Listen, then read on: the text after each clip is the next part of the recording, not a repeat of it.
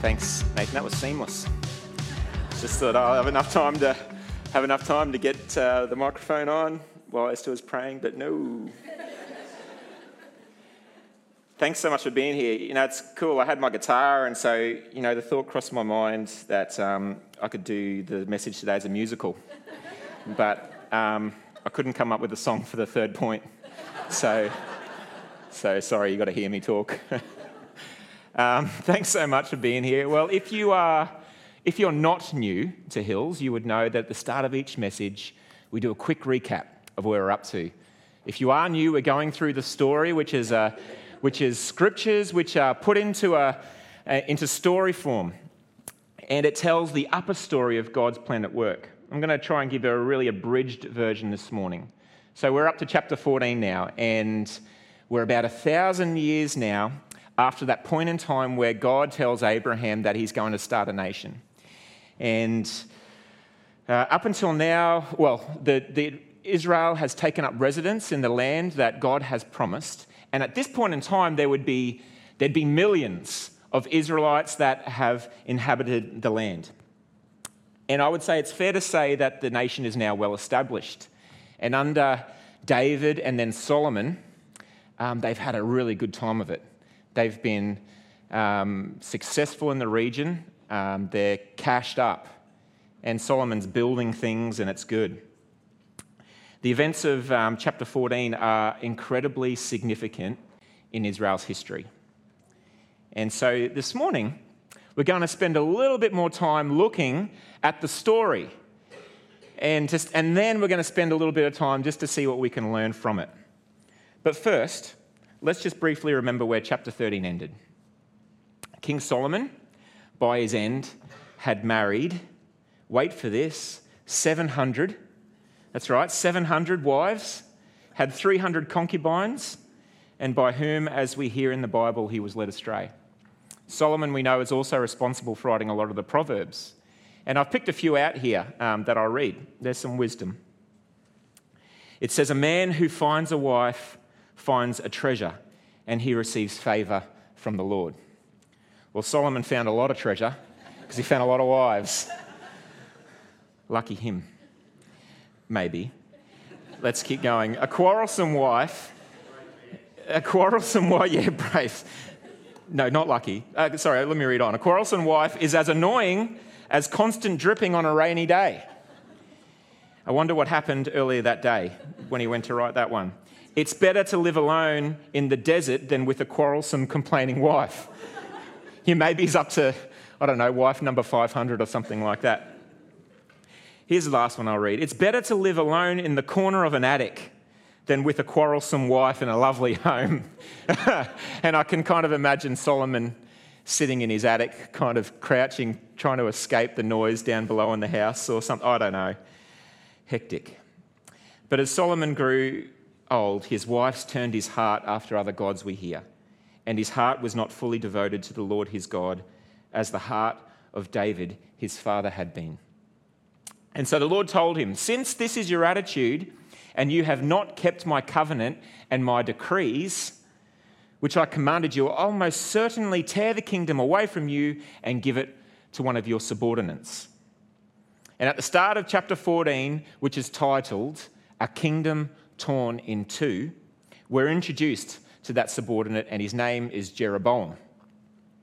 Through the prophet Ahijah, the Lord tells Jeroboam that he will be the future king. And here we read that, "However, as for you, I will take you, and you will rule over all that your heart desires. You will be king over Israel. If you do whatever I command you and walk in obedience to me and do what is right in my eyes by obeying my decrees and commands, as David my servant did, I will be with you. I will build you a dynasty as enduring as the one I built for David, and I will give Israel to you." Well, Solomon, he catches wind that Jeroboam has been anointed, and in a story eerily similar to that of Saul and David, he goes after Jeroboam to kill him. And Jeroboam escapes to Egypt, because in Israel, that's where you go to escape. Eventually, Solomon dies, and his son Rehoboam is in line to ascend the throne. And this is where it starts getting interesting. There is a lot going on in the nation, and it's all about to come together to a head.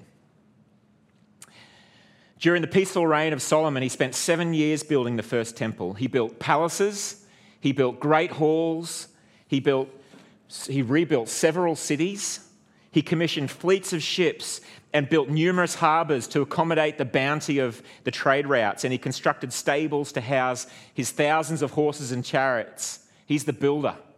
He's like Eric Hall with 999 more wives and a lot less character. But to get it done, Solomon raises taxes beyond what the people could afford, and he conscripted them to build. So in the melting pot of Israel in this time, 1000 BC, Solomon has died.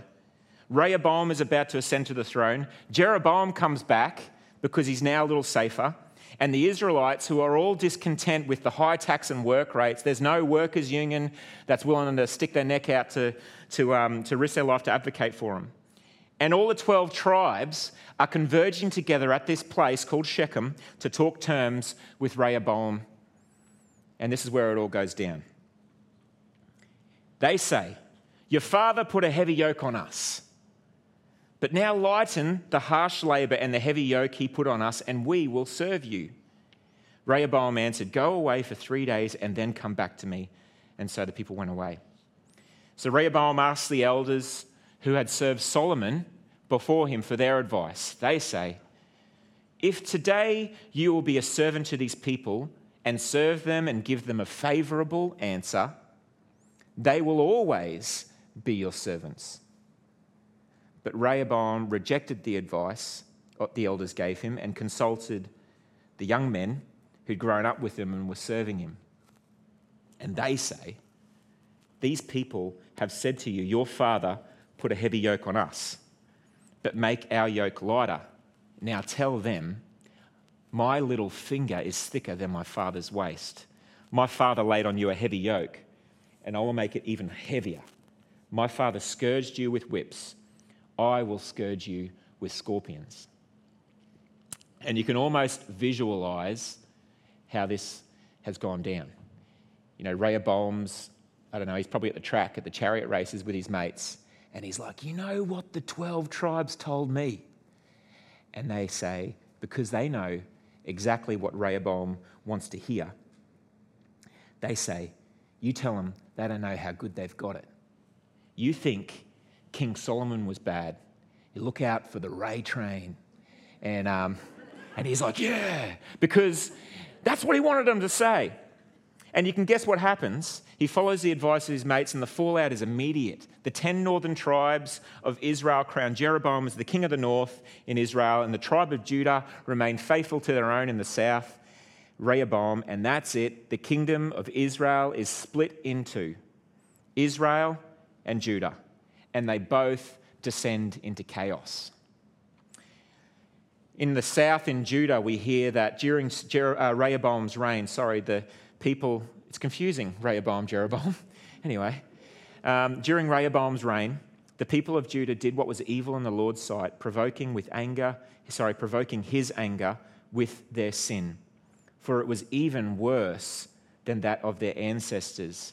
The people imitated the detestable practices of the pagan nations that the Lord had driven from the land ahead of the Israelites. They're now worse in the promised land than what the people who residing in the promised land were. And in the north, Jeroboam thinks to himself that unless he's careful, the kingdom will return to the dynasty of David. And when the people head south to the temple to sacrifice and worship in Jerusalem, they may be swayed and they'll pledge allegiance to Judah. And so Jeroboam decides that he's going to construct 2 calves, one in the northern end of his province and one in the southern end of his province, so the people no longer have to travel to Jerusalem to worship. And in his words, he says, "You can now worship the gods that brought you out of Egypt." The calves. We're back there again. A lot of the time between the two was spent in civil war with one another. And while they focus on each other, the region around them develops. And Israel is eventually conquered by the Assyrian Empire, and Judah is eventually conquered by the Babylonian Empire. And that's as far as we're going to get in the story for the moment. But here's a spoiler. And, this is probably the fifth time I've spoken, and I love a little bit of history. And for 3,000 years now, Israel has never really recovered. They've never united. They've been dominated in the region. After the Babylonians, it was Alexander the Great, then the Romans, then the Byzantines, then they came under Arab rule, then Crusaders dominated the area, then once again Arab rule, and then the Ottoman Empire ruled them for hundreds of years before, in World War I, the British Empire. All to say, Israel's history is not a history of triumph. Now, it's all pretty interesting, but it makes me think about the stark contrast about the Israelites under the leadership of Solomon and Rehoboam, as opposed to Joshua all of those years before. Faithful to God, strong and courageous, united in vision, clear on their purpose in amongst all of the obstacles they were thrown at. And they were active on all of those things. On the other hand, a leader like Solomon, post his 700 wives, or Rehoboam, with selfish ambition, compromised on their own personal faith, and they were misguided in their mission.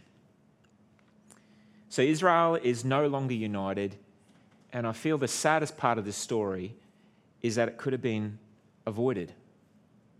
In the teaching drawn from the scriptures today, we're going to look at the mistakes that were made in some of the key moments that drove a wedge through the nation of God's chosen people and not only divided them, but caused them to lose sight of the truth. The same pitfalls are still there today for us as God's people.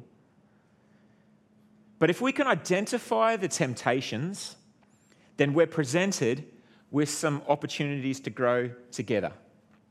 I've titled today's message, A Kingdom United, because the question I want to explore is, how do we unite together and stay united as God's people?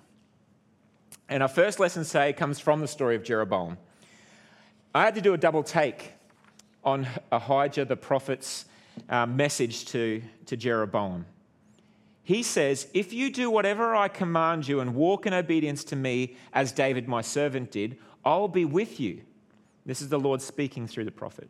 I will build you a dynasty as enduring as the one I built for David, and will give Israel to you. A dynasty, multiple generations of Jeroboam's children on the throne. And we know that, we've heard in the past the importance of the family line throughout Israel's history. This promise is a big deal for someone like Jeroboam, particularly in that culture. But as we read earlier, the nation descended into chaos, and Jeroboam gets it epically wrong. Has anyone ever heard of a sliding doors moment? It's the idea that you play out a story or you read a story, and there's all these decisions that are made along the way to the end of that story. The sliding doors moment is if at some point along that storyline you take one of the decisions that were made and you just sort of hypothesize or imagine what would have happened if a different decision was made at that point and the trajectory that the story might have taken. Well, the prophet, we don't really need to imagine what might have happened because the prophet gives us some idea. He tells us that Jeroboam, if he had made that decision to trust in the Lord, would have gone on to establish an enduring dynasty. But it is the fear of losing what God gave him, his rule, which drives his decisions. The establishment of 2 golden calves for the Israelites so that they wouldn't return to Jerusalem and potentially be swayed to align with Judah, that becomes Jeroboam's legacy. What God promised to Jeroboam is a united and enduring kingdom. God promises these things because he can. Unity is a gift of God. That's our first point this morning. Yet as we see, the door that Jeroboam takes is to work in fear that his dynasty will be destroyed, and almost forgetting, or maybe not even believing, the promise of God. In week 6 of the story, Adam brought this point to us, and it stayed with me. He said, "The enemy of faith is forgetfulness." And I find it pretty ironic because many of you will know I've got a terrible memory. And so remembering a point about the importance of remembering, I think is just like, that is irony. But if, like Jeroboam, we forget the promises that the Lord has already given, then we're likely to work within our own capacity, which is limited, within our own thought processes, which are limited, to achieve what we want, which is a very small picture. The Lord gives Jeroboam and David a similar promise. "If you obey my decrees and commands, I will build you a dynasty." These are big picture promises. Jeroboam's response to that promise is not notable. In fact, I didn't even read it in the Bible. It wasn't there.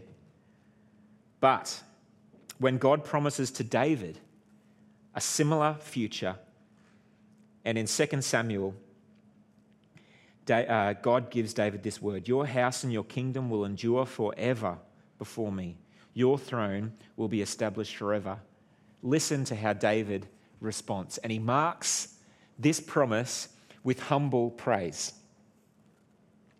"Who am I, sovereign Lord? And what is my family that you have brought me this far?" And as if this were not enough in your sight, sovereign Lord, but you also spoken about the future of the house of your servant. And this decree, sovereign Lord, is for a mere human. Can you hear the humility? What more can David say to you? "For you know your servant, sovereign Lord.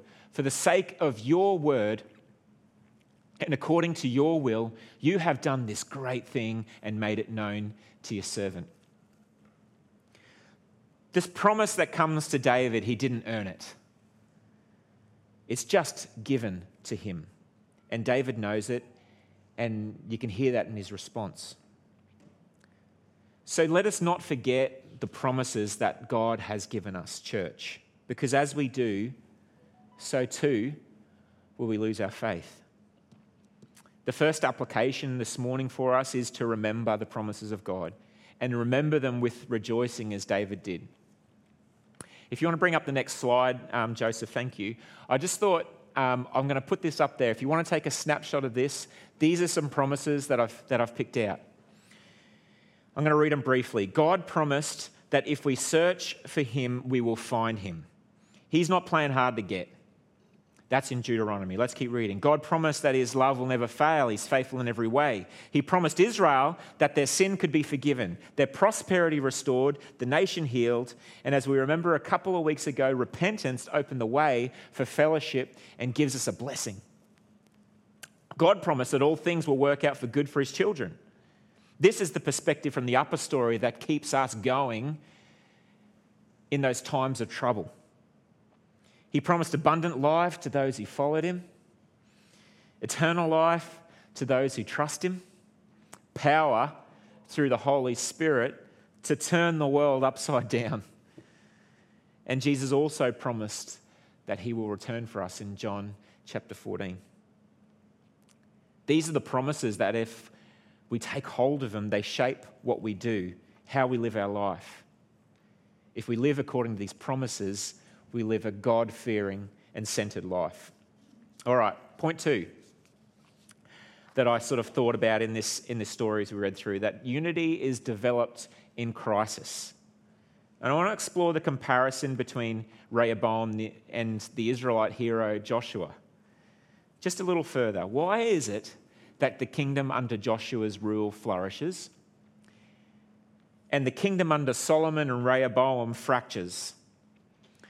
And I think a lot of the detail is in how they handle the crisis. Take Rehoboam to start. The 12 tribes of Israel talk to him. They say, lighten the harsh labour and the heavy yoke your father put on us, and we will serve you. The crisis here is that Rehoboam has inherited a throne, and the people are not happy. It is an unhappy kingdom. And I think these sorts of conversations were going to happen. It was going down regardless of whoever it was that was going to ascend to the throne. They've been worked solid, they're taxed hard, but the opportunity is presented to the would-be king. If you make these choices, if you treat us well, Rehoboam will serve you. But as we discover, he makes a poor choice. He makes a selfish choice. Now, Joshua, what happens when he's presented with his crisis? He crosses the Jordan. Joshua is the first Israel leader to enter into the promised land. He brings the people, they cross the Jordan, and the first city that they come across is Jericho. Mighty walls, and the Israelites are looking at it and they're thinking, we don't have the infrastructure to bring this city down. In our power, it can't be done. And Joshua gathers the 12 tribes, the generals, and he said, been talking to the Lord, and he said, we're going to walk around the wall a few times. We're going to blow our trumpets, the walls are going to come down, we're going to sack the city, we're going to be good. And I can imagine that the Israelite generals are probably thinking, okay, but we're with you, Joshua, let's do it. And they remain focused and united together, all 12 tribes marching around. And what happens? The city of Jericho is sacked, with just Rahab, who helps Israel's army, and her family spared. And we find out that later Rahab was a member of the lineage of Jesus Christ. The nation is unified then. They rejoice together. And all of these incredible things that happen because of united people all following Christ together. Rehoboam, who had this wonderful opportunity to succeed the throne, but he followed his heart. And what do we know of the heart? In Jeremiah chapter 17, it says, the human heart is the most deceitful of all things and desperately wicked. Who really knows how bad it is? But I, the Lord, search the hearts and examine secret motives. I give all people their due rewards according to what their actions deserve. Ouch. Rehoboam had witnessed the compromise of his father's faith. His example of spiritual leadership was Solomon, who, as we read, his life was typified by compromised faith. I heard this saying once, and I don't know who said it. I tried to find out, but a lot of people said it. It is our ceiling is our next generation's floor. And I love it because what it says to me is that the legacy that we leave, the ceiling that we build, is the foundation for those that come after us to build upon. Solomon, the structure that Solomon built was not strong enough for Rehoboam to build from, and it all quickly came crashing down around him. So here's my question, and it's our second application. It's time to get honest and answer yourself.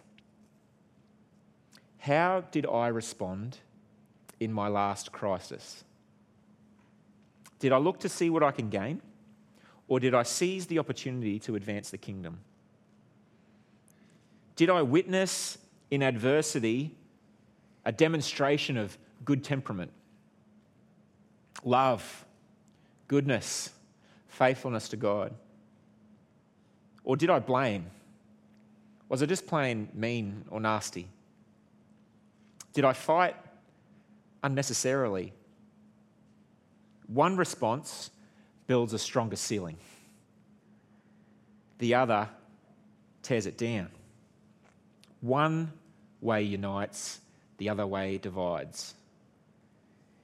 If the story that we've been reading, chapter 14 or whatever, all the way up to this point, has highlighted anything so far, is that God doesn't use the self-righteous and the proud among his people to do great things.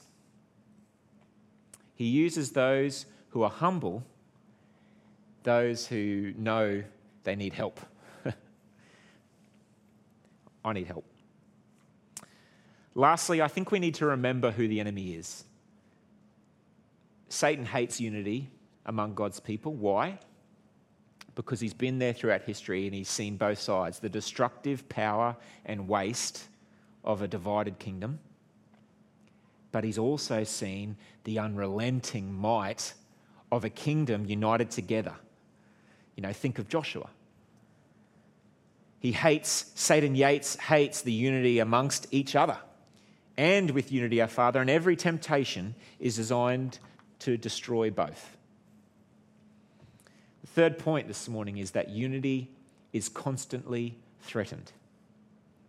Now, I'm not some kind of cultural commentary savant or anything, but I don't need to look too far to see that the same wedges that are being driven to divide our world, our families, our churches, are the same wedges that have been used throughout history. Wherever unity exists, so is Satan looking to destroy it. It is constantly threatened. 3 of the wedges that I noticed from the story of the Boehms, which we can learn from, the first is pride. Not once did we see Rehoboam consult God, nor did he listen to the wise counsel of his advisors or listen to his people. Rehoboam was closed to opinions and ideas outside of his own, and he did everything in his own power and strength. And in just quick research this week, many psychologists agree one of the greatest culprits of pride is comparison and competition. Rehoboam had the lofty standard of David and maybe to a lesser extent Solomon to live up to. The need for him to be greater than his father before him drove him to mistreat those that he was supposed to serve as their king, and it divided them. So let's celebrate great ideas, wherever they come from, and continue to build a culture of healthy collaboration. The second wedge I noticed is spiritual and emotional maturity. And there is constant evidence that Rehoboam and Jeroboam had very little of either. It was likely their pride which prevented these two from personally developing and taking no time to develop themselves. They took a lot of time to push their own agenda. This topic could be a sermon series in its own right. And some years ago, Pastor Nathan put us onto this emotionally healthy spirituality ministry by Peter Scazzero. This Scazzero is very honest about his journey in emotionally healthy spirituality, the book. And he discovered the hard way the unhealthy patterns which led to his own demise. In his words, he says, I overfunctioned, I overperformed, I had cultural and not biblical expectations for marriage and family, I resolved conflict poorly, and I didn't let myself feel. He explored the idea that emotional health and spiritual maturity are inseparable.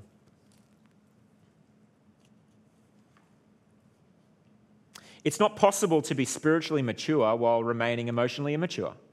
A lot of the focus in this book is on slowing down to be with God, putting priority on rest, and that the idea of slowing down to be with God is not a sinful thing.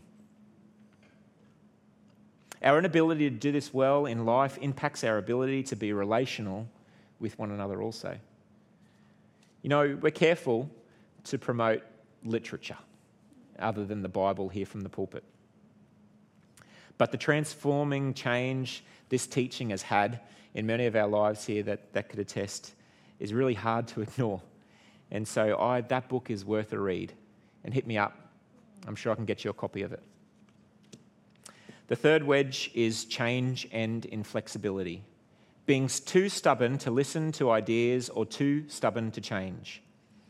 I think it's most typified by Jeroboam with all the promise. He had the opportunity to make change in the northern kingdom on the advice of the prophet sent from God and continue where David had left off. but it meant significant change. And his fear of what would happen to his rule got in the way. Proverbs 29 says, fearing people is a dangerous trap, but trusting the Lord means safety. Interesting that Jeroboam took what he thought was the safe route, and it led to his demise and his disgrace. Wise believers look for the benefits of change. And in James chapter 3, we hear that wisdom from above is first pure, then peaceable, gentle, open to reason, full of mercy and good fruits, impartial and sincere. These are good words. And a harvest of righteousness is sown in peace by those who make peace. Wisdom is being open to reason and impartial. Now, I'm not saying compromising our core beliefs. No, that ruins relationships, particularly our relationship with God. However, being open to positive change and being quick to make peace in our relationships. We shouldn't let minor disagreements of our theological differences or maybe even our political ideologies deter us from what really matters. What really matters is us coming together as an unstoppable force, serving together to advance the kingdom. The events of this week's chapter clearly typify the recurring theme of the lower stories throughout the Old Testament, particularly through the time of Judges and Kings. It's that a kingdom united is unstoppable, but a kingdom divided quickly fails. Just want to invite the band to come on up. And as a pastor of Hills Church, I may be a little biased in what I'm about to say. I feel like we're in a good season as a church. In ministry, we're united in vision and purpose. Fellowship is awesome. We're going to head out shortly and we're going to have a great time together. People, we're seeing they're coming to faith, which is incredible. Alpha is going amazing. Discipleship is happening in adults and it's in our children's ministry. We're a strong witness to our community. Come on, things are going great, amen? It's good, but we're warned, church. Very quickly, it can all be undone because unity does not just happen. Neither does it just remain. Be real. Are there any of these things in my life which are detrimental to it? Is there pride in my heart that needs to be addressed? Am I closed off to wise counsel? Am I engaging in emotionally unhealthy debate and conversation that I just simply need to let go? Unity is indeed a mighty gift from God. But as a church together and as individuals, we need to carefully protect it for the good of God's kingdom. Let's pray.